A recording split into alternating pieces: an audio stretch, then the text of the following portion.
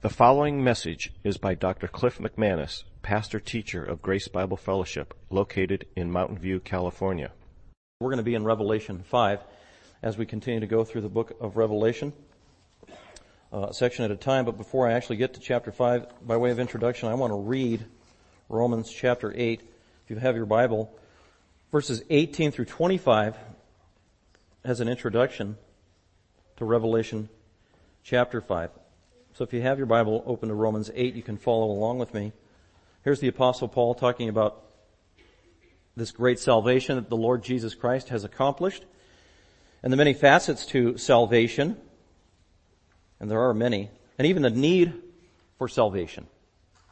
Some people who don't know God or Christ, when you evangelize to them, they'll say they don't need to be saved because they're not lost. Well, that's not true. They just don't realize it if that's their attitude. But here's one of the reasons this world needs to be saved, because this world is cursed. And that's what Paul's talking about in Romans 8, 18 through 25. So the curse applies to individuals. So Jesus Christ needs to save people individually, but it goes beyond that. His saving work also has universal implications and even cosmic implications. This world that is cursed needs to be saved. This universe that is literally falling apart and dying out needs to be redeemed and saved by a Savior that is bigger than this universe, and that's what Paul's talking about. Let's go ahead and look Romans 8:18. For I consider that the sufferings of this present time. Paul knew that life was hard and that there was suffering in life. I don't know, maybe some of you had some hard times this week. That's what he's talking about. Paul was a realist. For I consider that the sufferings of this present time are not worthy to be compared with the glory that is to be revealed to us who are Christians in the future. For the anxious longing of the creation waits eagerly for the revealing of the sons of God. All of creation is under duress, is what Paul's saying. Verse 20. For the creation, everything in creation, was subjected to futility. That happened at the curse in Genesis chapter 3. As a consequence of sin, God subjected everything, not just Adam and Eve, the angelic world, the physical world, the universe, to a curse. So for 6,000 years plus, creation has been subjected to this curse. It's an unfriendly world that we live in. For the creation was subjected to futility, not of its own will, but because of Him, God, who subjected it, yet He subjected it to a curse in hope. It would be relieved in the future. That's what hope is. Verse 21, in order that the creation itself also will be set free from its slavery to corruption. That's what's happening to the world right now. It is under slavery to corruption, the world in which we live. Things are not going to get better on their own. There is no utopia just around the corner, humanly speaking. It's under slavery to corruption, but someday into the freedom of the glory of the children of God. For we as believers know, that the whole creation groans and suffers the pains of childbirth together until now. That's a realistic view of life. A lot of groaning, a lot of suffering, a lot of hardship and pain, isn't it? But that's not the end of the story. There's good news at the end of the story for the believer. Verse 23, and not only this, but also we ourselves as believers, having the first fruits of the Spirit. If you've been a Christian, or you became a Christian, God put the Holy Spirit to live inside of you as a first fruits, as a real promise that someday greater glories are yet to follow. The first fruits of the Spirit. Even we ourselves groan within ourselves as Christians as we live this life that is hard. Waiting eagerly, our expectation and hope. We are waiting eagerly for our adoption as sons. The word adoption there doesn't refer to salvation, it refers to something else. What is that? The redemption of our body. We are eagerly awaiting the resurrection and redemption of our physical body in glory, is what Paul's talking about. But that is yet future, hasn't happened yet in this life. Verse 24, for in hope we have been saved. So God saved our soul, but He hasn't yet saved our body or this world in which we live. That's yet future. For in hope we have been saved. Anticipation. But hope that is seen is not hope. For why does one also hope for what he sees? But if we hope for what we do not see, with perseverance we wait eagerly for it. So God has given us a great promise. Redemption is coming. Full, total redemption, including not just our soul, but our body, this world, the universe. Everything is going to be brought into total subjection to the glory of Jesus Christ as King of Kings and Lord of Lords. And Paul says, clearly, it's not now, it is yet future. And so we continue to live life with great anticipation, faith in the promises of God, faith, believing, yet we're not allowed to see. We walk by faith and not by sight, is his whole point here. But also his point here is that currently, right now, while we are in these sinful, fallen bodies in a sinful, cursed earth, life is hard.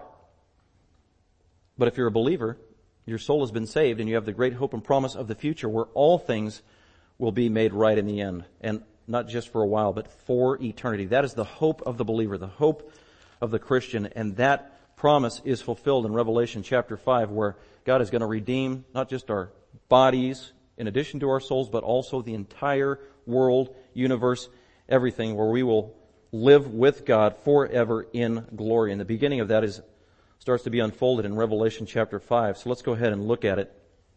I'm actually going to cover all 14 verses in chapter 5 today. But to bring you up to speed here, we are now in the third part of the book of Revelation. We saw that in chapter 1, God gave us a divine outline, of a threefold outline for Revelation. Chapter 1 was the first part, things that John the Apostle saw, and that was the glory of Jesus Christ. And then he said he was going to reveal the things which currently are, and that was chapters 2 and 3, and that was the state of the churches in John's day. It also carries over to the church age in its entirety, because every single one of those churches got a promise that goes beyond the churches of Asia Minor when he said, "He who has an ear, let him hear what the Spirit says to the churches," plural, and we are a part of the churches. So things past chapter 1, current state of the churches, chapters 2 and 3, and then now we are launched into the future. And that's where chapter 4 begins. Chapters 4 through 22 of Revelation are all yet future. And this is very important because you might have a study Bible that you're looking at that might say everything happening in Revelation 4 to 22 is actually going on right now. And it actually has transpired in history. And I'd say that's just not true. That's not accurate. And we're going to see that when we get into the details of it. And it's also not true in light of the terminology that John specifically uses in chapter 1 and also in chapter 4, where he begins this transition, chapter 4, verse 1, looking into the future. And he says, after these things, I'm going to show you future things. After these things, the things that must take place. So chapters 4 through 22, to give you context, these are all future. This is literally a history of the future. This is how the world is going to end. And this is exciting for the Christian. We know how it ends. And it ends with Christ victoriously, and we as believers get to be a part of that victory. And that's why prophecy and knowing the future, as God has stated, is so encouraging. Because that's what prophecy is supposed to do for the believer. It's supposed to encourage you in the here and now. Because life is hard, isn't it? Full of trials, and you get sick maybe of your own sin and weakness sometimes. And you say with Paul, "Oh wretched man that I am, when will I be set free?" The answer is in Romans 8, in the future, with the redemption of Christ and the universe. And so the story is finished in Revelation, chapter 4 through 22. God wasn't going to leave us hanging. He wanted us to know the rest of the story, and here it is. So let's go ahead and look at it. By the way, the study of the end times is called eschatology, which comes from a Greek word, eschatos, the last things. Eschatology, the study of the last things. So that's what Revelation is. It's a revelation of eschatology, things of the future. And by the way, every human being has their own eschatology, whether they realize it or not. They have their own view of the future. They have their own understanding of how they think the world is going to end. And some, like John Lennon, imagine there's no heaven. It's easy if you try. Blah, blah, blah, blah, blah. So that was his eschatology in a song. And his whole eschatology was that everything's just going to get better if we all just hold hands and sing Kumbaya and light candles and and do drugs. Everything will get better. That was his view of eschatology. So I could go on and on. Everybody has a view of eschatology, how the world is going to end. This one is divinely inspired. So let's go ahead and look at this ongoing view of the future. And so, keeping in mind that chapters 4 and 5 go together. When they were written by John, there was no chapter breaks. There were no verse breaks. It's one context. And what it is we saw that John was launched into heaven as an apostle with divine privilege to see the future and how it would be revealed. And Jesus Christ himself invited John to come up into heaven. That's Revelation chapter 4, verse 1. And so John is in a prophetic trance as he's literally seeing, hearing, and talking about the future as an apostle.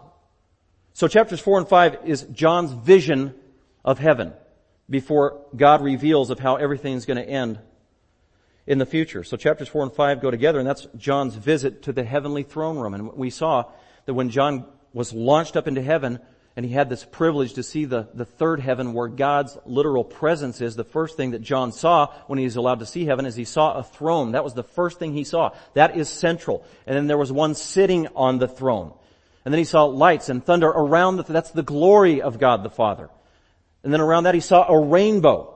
And that also is the glory of God the Father. And then around that he saw 24 thrones and one sitting on the throne. So everything is emanating or coming from God the Father as it's portrayed, because God the Father and His throne is central and a priority to everything else. And he saw the 24 thrones around, and those are probably glorified believers through the ages. And he also saw the 7 torches of the Spirit of God, which is the literal presence of the Holy Spirit before God the Father's throne. And he's still looking, and after he sees the 7 spirits of God, then he sees these 4 beings, these living creatures with 6 wings that are angels, whether cherubim or seraphim, immediately around the throne of God, and they are guarding the holiness of Almighty God.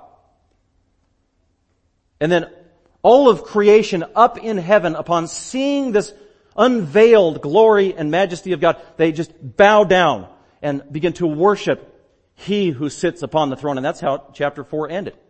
And then John is given another vision, another scene in the throne room. So let's go ahead and look at what that is. Let's look at chapter 5 now. After John sees all this, there's something else that God revealed to him in the throne room that is a priority. So the focus of Revelation 4 is God the Father on the throne.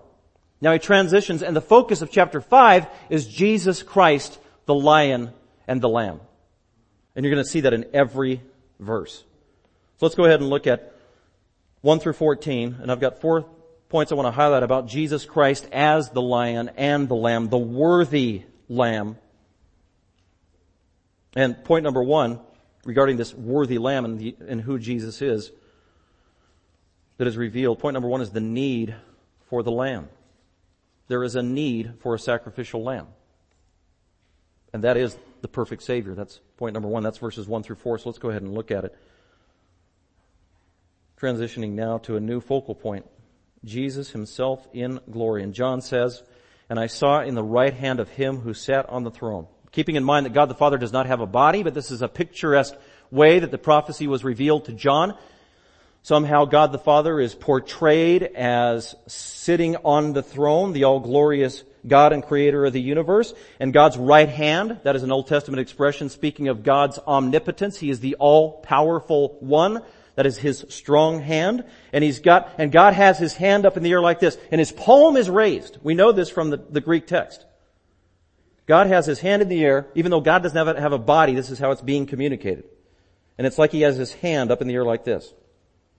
"And I saw the right hand of Him who sat upon the throne, and a book written inside and on the back, sealed up with 7 seals. And I saw a strong angel proclaiming with a loud voice, 'Who was worthy to open the book and to break its seals?' And no one in heaven or on the earth or under the earth was able to open the book or to look into it. And I began to weep and wail greatly because no one was worthy to open the book or to look into it." We know that from the Greek text, it literally says that there was a scroll upon the hand of the one sitting in the throne. So the scroll is laid out on His hand like that. So God the Father is rolling a scroll. By the way, in verse 1 it says book. The literal word is scroll. They didn't have books back when John wrote in 95 AD. They had scrolls. And scrolls were parchment that you could write on, and they were either made of papyrus, dried papyrus plant that was rolled out, and you could roll it up when you were done after you wrote something on it, or sometimes they used animal skins as well. And then they would write on them. And then they'd roll them up like this, and then they would seal them with different seals, wax seals or whatever. This one described here actually has 7 seals on this end of the scroll that the Father is holding.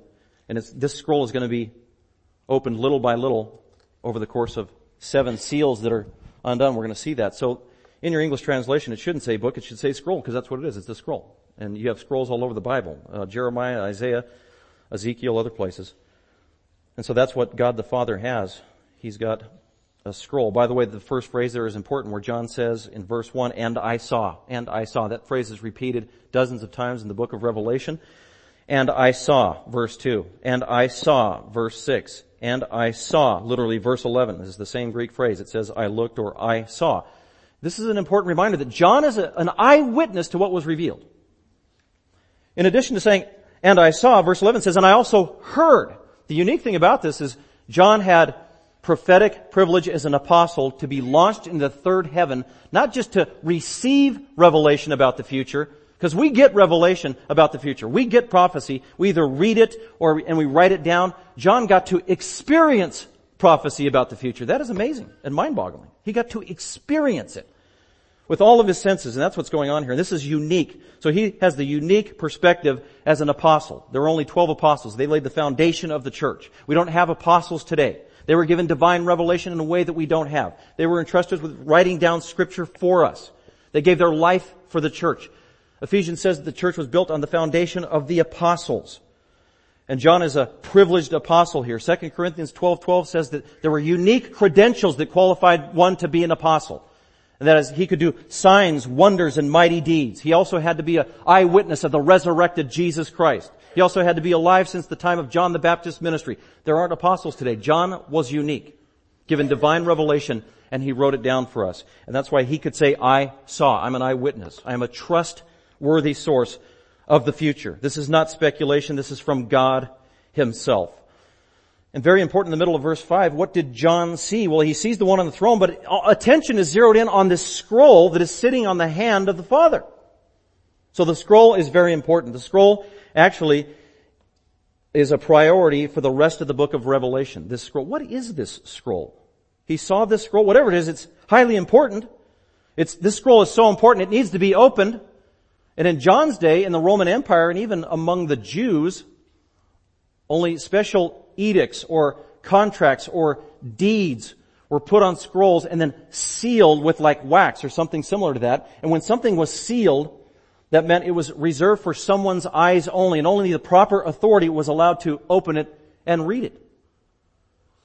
So this is like spiritually, hermetically sealed on a supernatural plane. That's how vital and important whatever the content of this scroll is. Not just anybody can read it. Someone who is qualified, somebody who has ultimate authority. That is the only person who's allowed to open this scroll, because that's what it says in verse 2. Not even a strong angel of God is allowed to open the scroll or has the authority to open it. A strong angel can't do it. Angels can't do it. Satan can't do it. The most perfect human being is not qualified to open this scroll. Well, what is on this scroll, John, that is so important? And what is on this scroll that it's so important that it's sealed? Not only sealed, it is intensely sealed, because the word in verse 1, sealed up, it's actually the normal word sealed with the preposition added at the beginning, which intensifies the meaning. It is sealed, literally sealed down. Like I said, hermetically sealed. Whatever the contents are, only a qualified person or being is allowed to open it and read it and disclose it. And not only is it sealed once, it is sealed 7 times. As I said all throughout Revelation, 7 is the number of completion or fullness. So that's why this scroll is so important.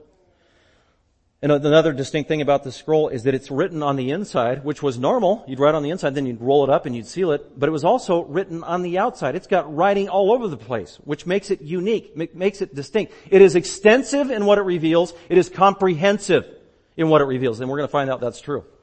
It's comprehensive, and then it tells us everything we need to know from here until the end of the age and even eternity. There is no more that can be added to the revelation of God in terms of the consummation of world history and God's plan. That is the content of this scroll. And actually, as we see the scroll unveiled and revealed, we're going to see that the content that is actually in the scroll becomes the content of the book of Revelation from chapter 6 through 19. So this scroll is all important. It's sealed down, completely sealed, written on the inside and out, which was out of the ordinary. It's probably a contract of some sort, because many times that's, in those days, since the time of Nero, after the 60s AD, contracts and deeds and title deeds were done in this format with a scroll that was sealed for only a select few to read. One historian says this about the scroll and the nature of the scroll. That it was a contract in John's day. The kind of contract was known all over the Middle East in ancient times and was used by the Romans from the time of Nero on. The full contract would be written on the inner pages and sealed with 7 seals. Then the content of the contract would be described briefly on the outside. All kinds of transactions were consummated this way through this kind of a scroll, including marriage contracts, rental and lease agreements, release of slaves, contract bills and bonds. Support also comes from Hebrew practices. The Hebrew document most closely resembling this scroll was a title deed that was folded and signed, requiring at least 3 witnesses. A portion of the text would be written, then folded over a little, and then sealed, with a different witness signing each fold where it was sealed. A larger number of witnesses meant that more importance was assigned to this document. So this is probably a contract, and it's a title deed that only one person is qualified to look at. So apparently John the Apostle knows something about this scroll, because look at his reaction when the strong angel said, "Who is worthy? No one is worthy. No one in heaven, no one under the earth, no one on the earth." That means no one in creation is worthy to open this scroll. And so John is distressed by that. John the Apostle, because he knows what is at stake in this scroll somehow. Probably because he knew Ezekiel chapter 2. He knew the book of Daniel, where the same scroll is revealed. The same scroll is given to Ezekiel the prophet and to Daniel. The difference is that Ezekiel and Daniel were not allowed to unveil its contents. So he knew prophetically from Old Testament scripture, this is about the consummation of the age. This is about the establishment of the kingdom of the Messiah. This is about all God's promises to the nation of Israel, that they would finally and totally and comprehensively be saved and redeemed as a nation on earth, that sin would be conquered, that Satan would be conquered. John knew that. That had to be the content in this scroll. And when he hears that no one is worthy to open it, he reacts emotionally. And look at his reaction in verse 4. "I began to weep greatly," literally wail. He's in a heavenly vision, and he starts wailing in heaven. Do you know this is the only time in Scripture where someone cries or weeps, as far as we know? There's not supposed to be any weeping in heaven, John. Stop. Knock it off. We're going to see that's exactly what happens. But verse 4, "I began to weep greatly because no one was found worthy to open the scroll and to look into it and redeem all of humanity." So John thinks. So that is the need for the Lamb, the need for a Savior, the need for someone worthy to take the title deed from Almighty God the Father. And that's point number 2. There is someone qualified. There is someone who can meet this unique need. And that's the identity of the Lamb. Number 2, the identity of the Lamb. He's the Old Testament Messiah and all that entails. Verses 5 and 6 in Revelation chapter 5. You know, some people say, well, I don't read Revelation. Why? Well, it's impractical, it's too hard, it's too difficult, has no relevance. I'm thinking, that is so sad of a view for a Christian. Even if it weren't for just verses 5 and 6 of chapter 5 in Revelation, because chapter 5 verses 5 and 6 is one of the richest passages in describing the nature and the work of Jesus Christ. It is absolutely mind-boggling. There's too much here to even address. So we're just going to hit some of the highlights. The identity of this Lamb, the identity of this one who is worthy. Who is he? He's the Old Testament Messiah. Look at verse 5. So John is weeping and wailing and moaning and oh no. And then one of the 24 elders said to John, see, that's why I believe the 24 elders were real beings. They're actually talking to John. Hey John. One of the elders said to John, "Stop weeping. Quit crying." There's no crying in heaven. Literally, that's what he's saying. It is appropriate to cry sometimes. Crying is a good thing. Crying is a gift from God. And there are times where you shouldn't cry. There's a couple times in the Gospels where Jesus told a couple people, knock it out. Quit crying. I'm about to raise this person from the dead. You should be celebrating. That happened 2 times when he raised people from the dead. Same thing here. Stop crying, John. See, John, and you shouldn't look down our nose at John. John's just like us. Right? Myopic, narrow-minded, pessimistic, human-level vantage point. We can't see the future. We can't see God's plan. We don't know what God is doing. And so we get depressed. We get distressed because we don't know what God is doing behind the scenes. And we have the wrong perspective. And we come to conclusions too soon. That is so human, isn't it? I think I did that once this week. I don't know about you. That's what John is doing. He just represents us. We'd be up there weeping too. In our myopic lack of faith. Really, that's what's going on here. Hebrews chapter 11 verse 6 says, "It is impossible to please God without faith." Where are you wavering in your faith? If there's an area in your life where you're wavering in your faith, you're not pleasing God. We walk by faith, not by sight. So John is wavering here. So this elder goes up and says, "John, quit crying. Behold, John, stop crying. Behold, the Lion that is from the tribe of Judah." That's Jesus. the root of David. He's using these Old Testament titles of the glory of the Messiah, Jesus Christ, the Lion that is from the tribe of Judah, the root of King David. He has overcome so as to open the scroll and its 7 seals. Hallelujah. And I saw between the throne with the 4 living creatures and the elders a lamb standing as if slain. A lamb standing as if murdered or slaughtered. How's that possible? A slaughtered, murdered lamb standing up, breathing, moving, alive? A lamb standing as if slain, having 7 horns. This lamb has 7 horns. That's weird. 7 eyes. That's weirder. Which are the 7 spirits of God sent out into all the earth. Boy, I'm going to try if I can give the identity of the qualified Messiah who is worthy to take the scroll, the title deed of the earth and the universe from Almighty God, the Creator, and implement its contents in the future. That's Jesus Christ, the Lamb. First, Jesus is called in verse 5, He is called the Lion that is from the tribe of Judah. Flip over to Genesis 49 real quick. That's where this comes from. Isaac, who used to be Jacob the deceiver, then he got saved and became, Israel. Used to be Jacob, and then Jacob got saved and God changed his name to Israel, the one who strives with Yahweh, the one who is on God's team now, no longer the deceiver. And then Israel had 12 sons, and those 12 sons became the nation of Israel. And when Israel was about to die, He blessed every one of those 12 sons. Actually, some of them He gave a curse, but they came from God. And He got to Judah in Genesis 49. And by the way, Judah was not pristine and without fault. Judah committed some horrible, egregious sins and immorality. Unbelievable. Yet God blessed Judah out of all of these 12 sons. And here's the promise that God gave to Judah through Israel as Israel was about to die. And He said to His son Judah, Genesis 49 verse 8, Judah, your brothers shall praise you. Wow. He's going to be looked up to. Of all the 12 tribes, he will be the one that is looked up to and respected. Your hand shall be on the neck of your enemies. He's going to be a powerful person, Judah and his descendants. They will be powerful. Your father's son shall bow down to you. Through the line of Judah would come the Messiah, the King. Messiah is anointed one. King, that's what it means. And the Messiah would come through the loins of Judah. That's why when the first king of Israel, Saul, was anointed king, that was a violation of Scripture because it had been revealed he must be a descendant of Judah. And Saul was a descendant of Benjamin. They knew this. Verse 9, Judah is a lion's whelp. Judah is a lion. He's associated with the lion. Who is the lion? The lion is the king of the jungle, always has been. Lions are known for being fearless, rapacious, violent, predators, courageous. That's the explicit imagery that's trying to be communicated here. That's what the Messiah is going to be like. He's going to be a lion. From the prey, my son, you have gone up. He couches, he lies down as a lion, and as a lion who dares rouse him up. The scepter shall not depart from Judah. There it is. The scepter of the king.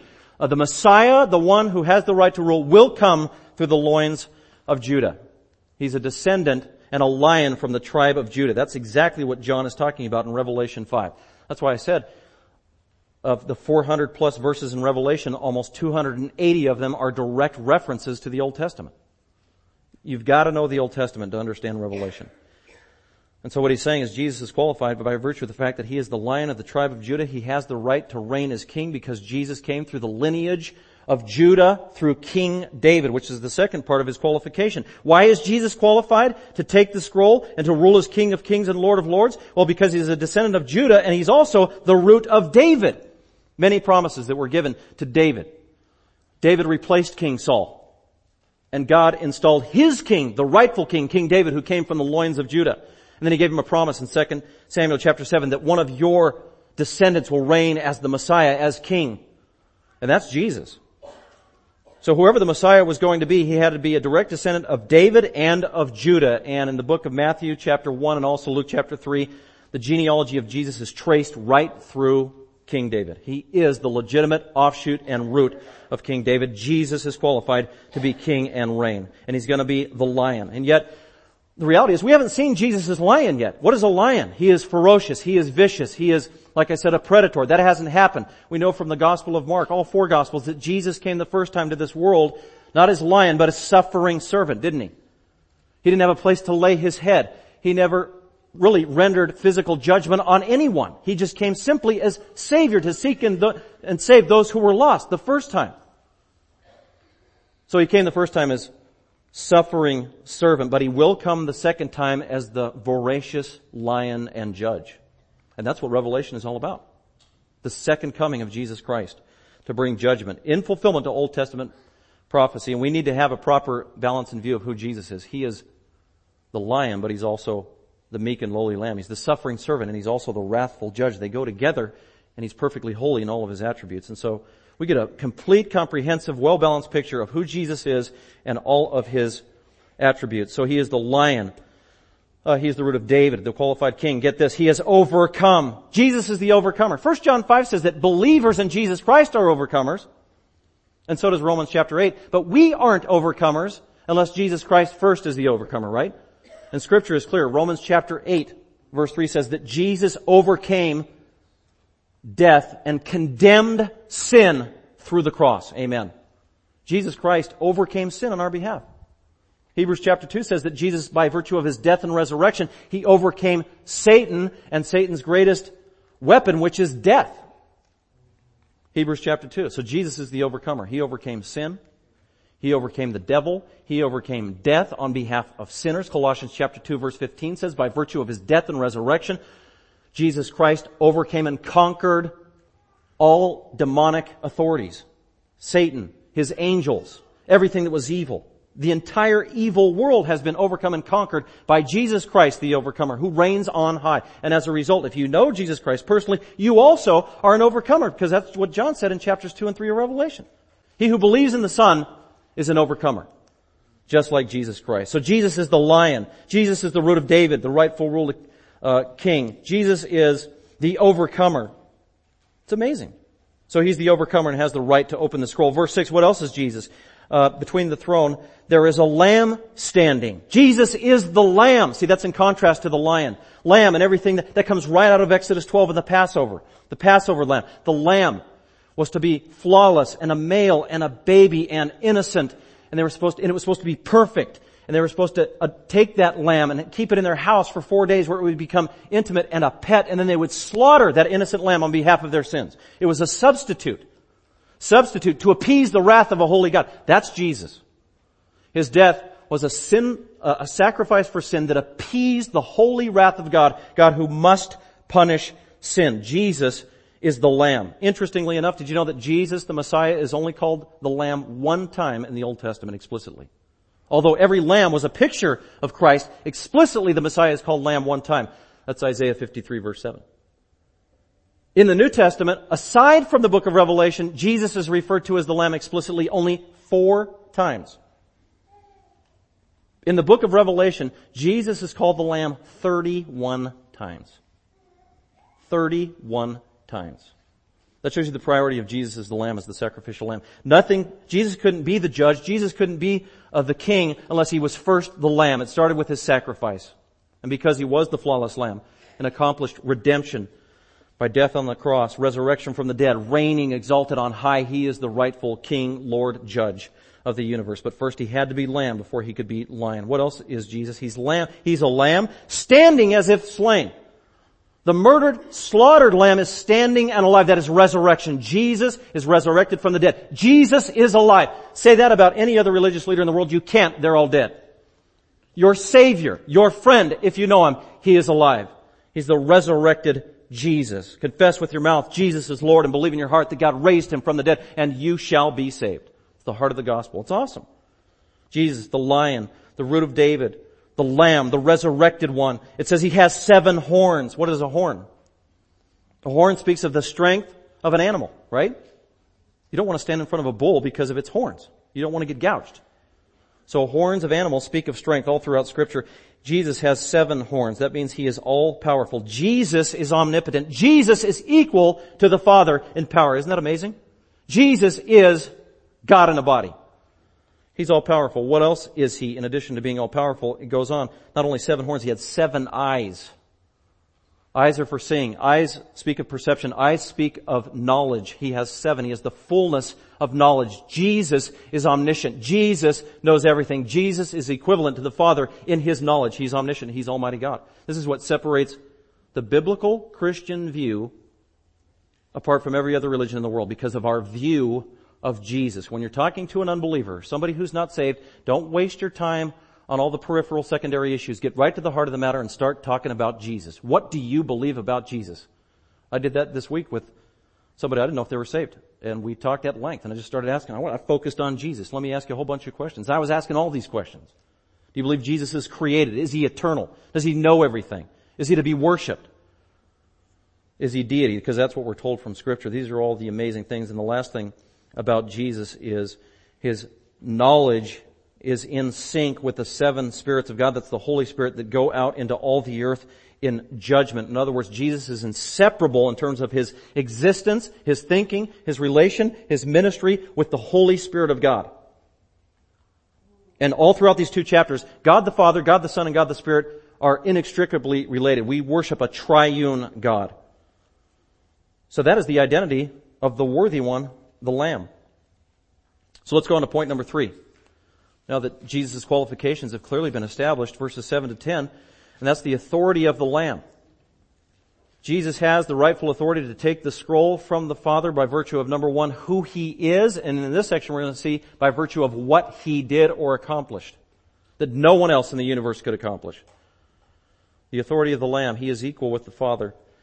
Verse 7 says, so this Lamb, this Lion, this resurrected one, came up to the throne of God, which the 4 living creatures couldn't do because they had to cover their eyes with their wings. They couldn't approach God's immediate existence without being destroyed as creations and creatures.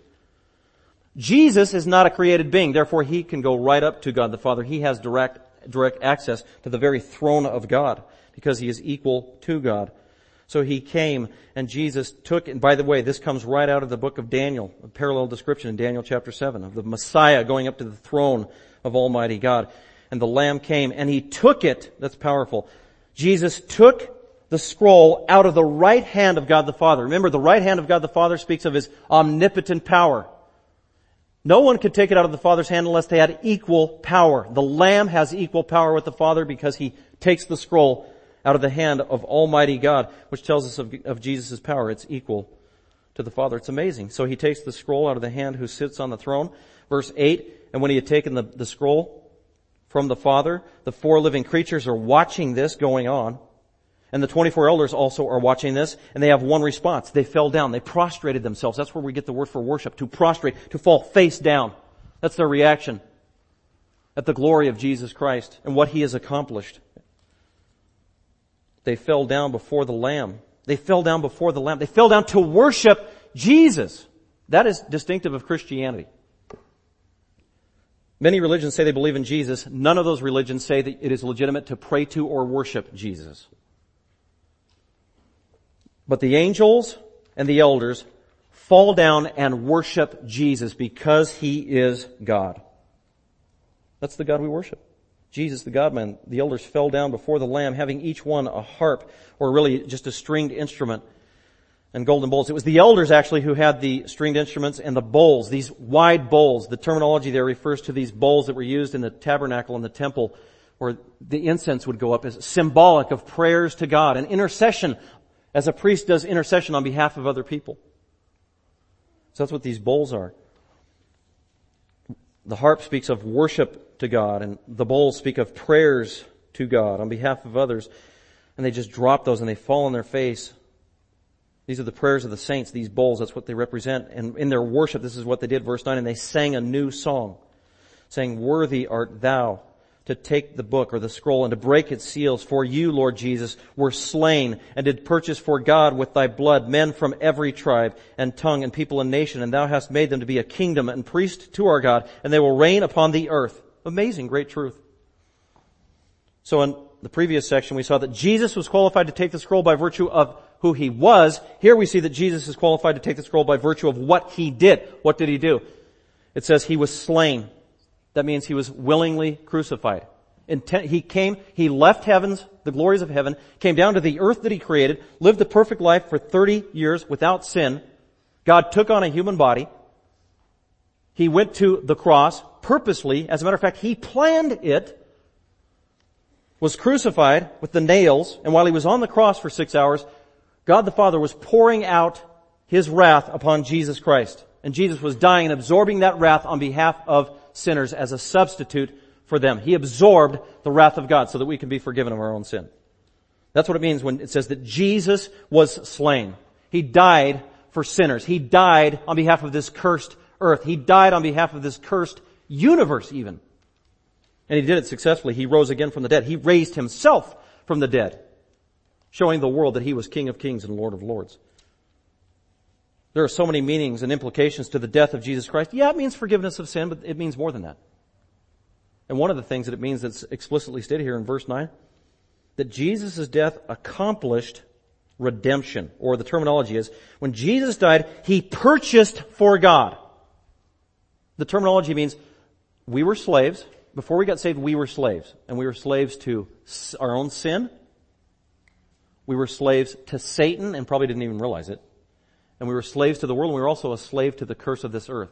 And one of the things that Jesus accomplished when He saved us is He purchased us and bought us out of slavery. And so no longer do we belong to Satan. No longer is sin supposed to be our master. Jesus now is our master. And it says that He purchased. God was the one that purchased. God owns us. If you're a Christian, God owns you. God owns you. You belong to Him. And He paid the eternal precious price, and He's not going to relinquish you. No one can snatch you from the Father's hand. I don't care what you've done. If you're a true born-again believer, you're eternally secure in the grasp of Almighty God the Father, who owns you because He purchased you with the precious blood of Jesus Christ. That's the security of your salvation. That's awesome, isn't it? So Jesus is worthy and has the authority by virtue of what He has done. The work of the cross, the work of redemption. And as a result, look at the response again as they continue to just worship Jesus for His work on the cross. You've made your people to be a kingdom of priests. That means He's given us direct access to God. We don't have to go through Him, and we go directly to God. That's also what Jesus accomplished. And someday we will reign with Him upon the earth in the future. That's the millennial kingdom. That's the authority of the Lamb. And then finally, let's go ahead and look at point number 4, and that's how everybody reacts there that's in heaven to all that is going on and all that transpired and all the verbal conversation is the meaning of Jesus' death is articulated once again for all of heaven to hear. And this time there's new members added to the scene up in heaven. In chapter 4, Jesus was introduced to this scene up in heaven around the throne, and now there's new members that are highlighted, and that's in verse 11. Point number 4 is the glory of the Lamb. The glory of the Lamb, and that's that Jesus is worthy of worship. And that's 11 through 14. So John says, and I looked again. So this is the fourth time. I looked. He keeps getting these many visions. I looked and I heard the voice of many angels. Well, how many angels, John? Well, these were angels around the throne. And they were in addition to the 4 living creatures and in addition to the 24 elders. And the numbers, get this, of these angels was myriads of myriads. Myriads is like 10,000 in Greek. 10,000 times 10,000. That's just a way to say too many to count. Innumerable. That's how many angels he saw. The number of them was myriads and thousands upon thousands. And well, what did they do when they saw that Jesus was the resurrected Savior of the world? Verse 12 says, they were saying with a loud voice, crying out, worthy is the Lamb. Worthy is the Lamb. Notice at verse 13 too, they say the same thing to God the Father, to Him who sits on the throne and to the Lamb. They worship Jesus just as much and equally as they worship the Father. And that's what we need to do. We worship the triune God of the universe. And they sing out, worthy is the Lamb that was slain to receive power and riches and wisdom and might and honor and glory and blessing. Jesus is God. He's the Savior.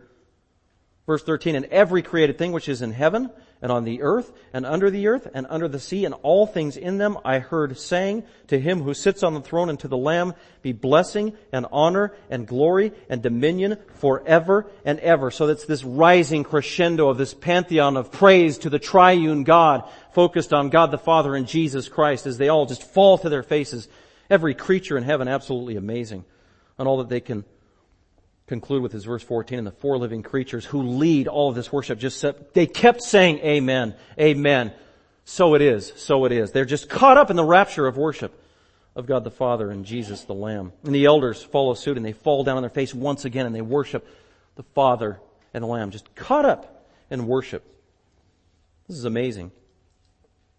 What a scene, what a glorious, glorious Lamb. Well, some might ask, well, how do you apply this? What is the practical application of all this? What is the practical application of all this? Well, that's a good question. Because Revelation 1:3, that's John's point. I'm writing this book so that you will read it, you will understand it, and you will apply it. There has to be practical application to everything we read in Revelation. And some people look at this and they're just like, there's no practical application or relevance here. There is so much practical application I couldn't even write it all down. So here's some suggestions of how to apply what we just saw in Revelation chapter 5. Point number 1, practical application, believe it. Isn't that practical? Don't doubt it, believe it. This is real. This is legit. This is the purest source of revelation about the future, about all of history, about reality, about God, about Jesus, what He's like, who we are, who sinners are. You must believe it and not doubt. Because your faith will be continually and forevermore under assault. If it's not your own weakness and flesh and your own indwelling sin, then it will be unbelievers that you commiserate with or interact with throughout the week, or somebody else's weak faith, or somebody else's tragedy in their life, or Satan and all of his minions behind the scenes supernaturally attacking and trying to undermine your faith and get you to doubt the Bible. So practical application number 1, believe it. Believe what? Well, believe this is the true story about the future. Believe that God is in control of all things. Sometimes that's hard to believe as a Christian, isn't it?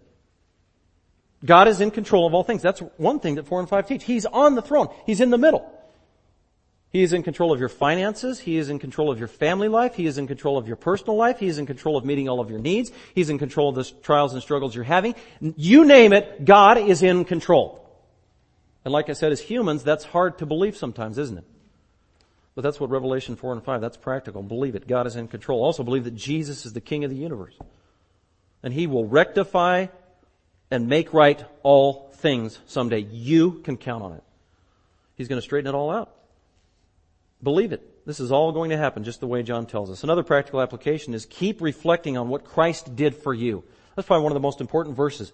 Chapter 5, verse 9. He was slain. He purchased you from sin.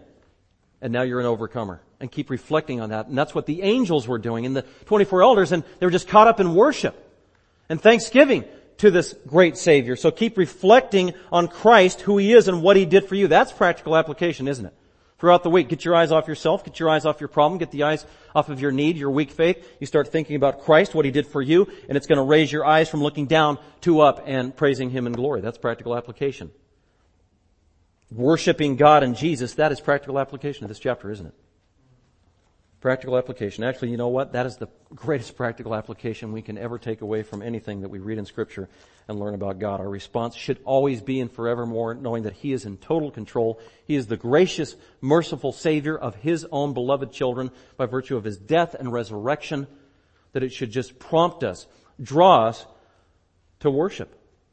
And we have that great privilege as believers to do that. So let's go ahead, if you could pray with me, and we'll go to the Father in prayer with hearts full of thanksgiving for what God has accomplished through His Savior, Jesus Christ, and then appropriately close in worship corporately through song. Let's go ahead and pray. Father, we do thank You for our time together. We thank You for the Lord's Day. Father, I thank You for every person that You brought to us today, really by divine appointment. May Your hand of blessing, protection be on those who couldn't be with us today, who are regularly here. Thank You that we could look to Your Word together at Your revelation, the future that's already written down for us, to give us hope, to help us persevere just one more day, and also to prompt us to give You thanksgiving and praise, to worship You. God, what a great privilege. Thank You, Lord Jesus, for willingly being slain, willingly being murdered, and absorb the wrath of Almighty God on behalf of sinners. Thank You, Lord Jesus, that You came the first time a suffering servant to rescue sinners from their sin, and that we can be a part of that. We've been adopted into the family of God. And God, we also thank You for the future. You're going to complete the redemption process that You began, not just by saving our souls, but also saving our bodies and saving this cursed earth. What a glorious day that will be. Father, fill our minds with this glory in the future of how You told us it's going to be throughout the week, to encourage our hearts and to give you the glory as a result. We pray in Christ's name. Amen. Thank you for listening. Dr. McManus is an author, seminary professor, and pastor teacher of Grace Bible Fellowship. For more information about Dr. McManus, other messages, or resources, please visit gbfsv.org or call us at 650-630-0009.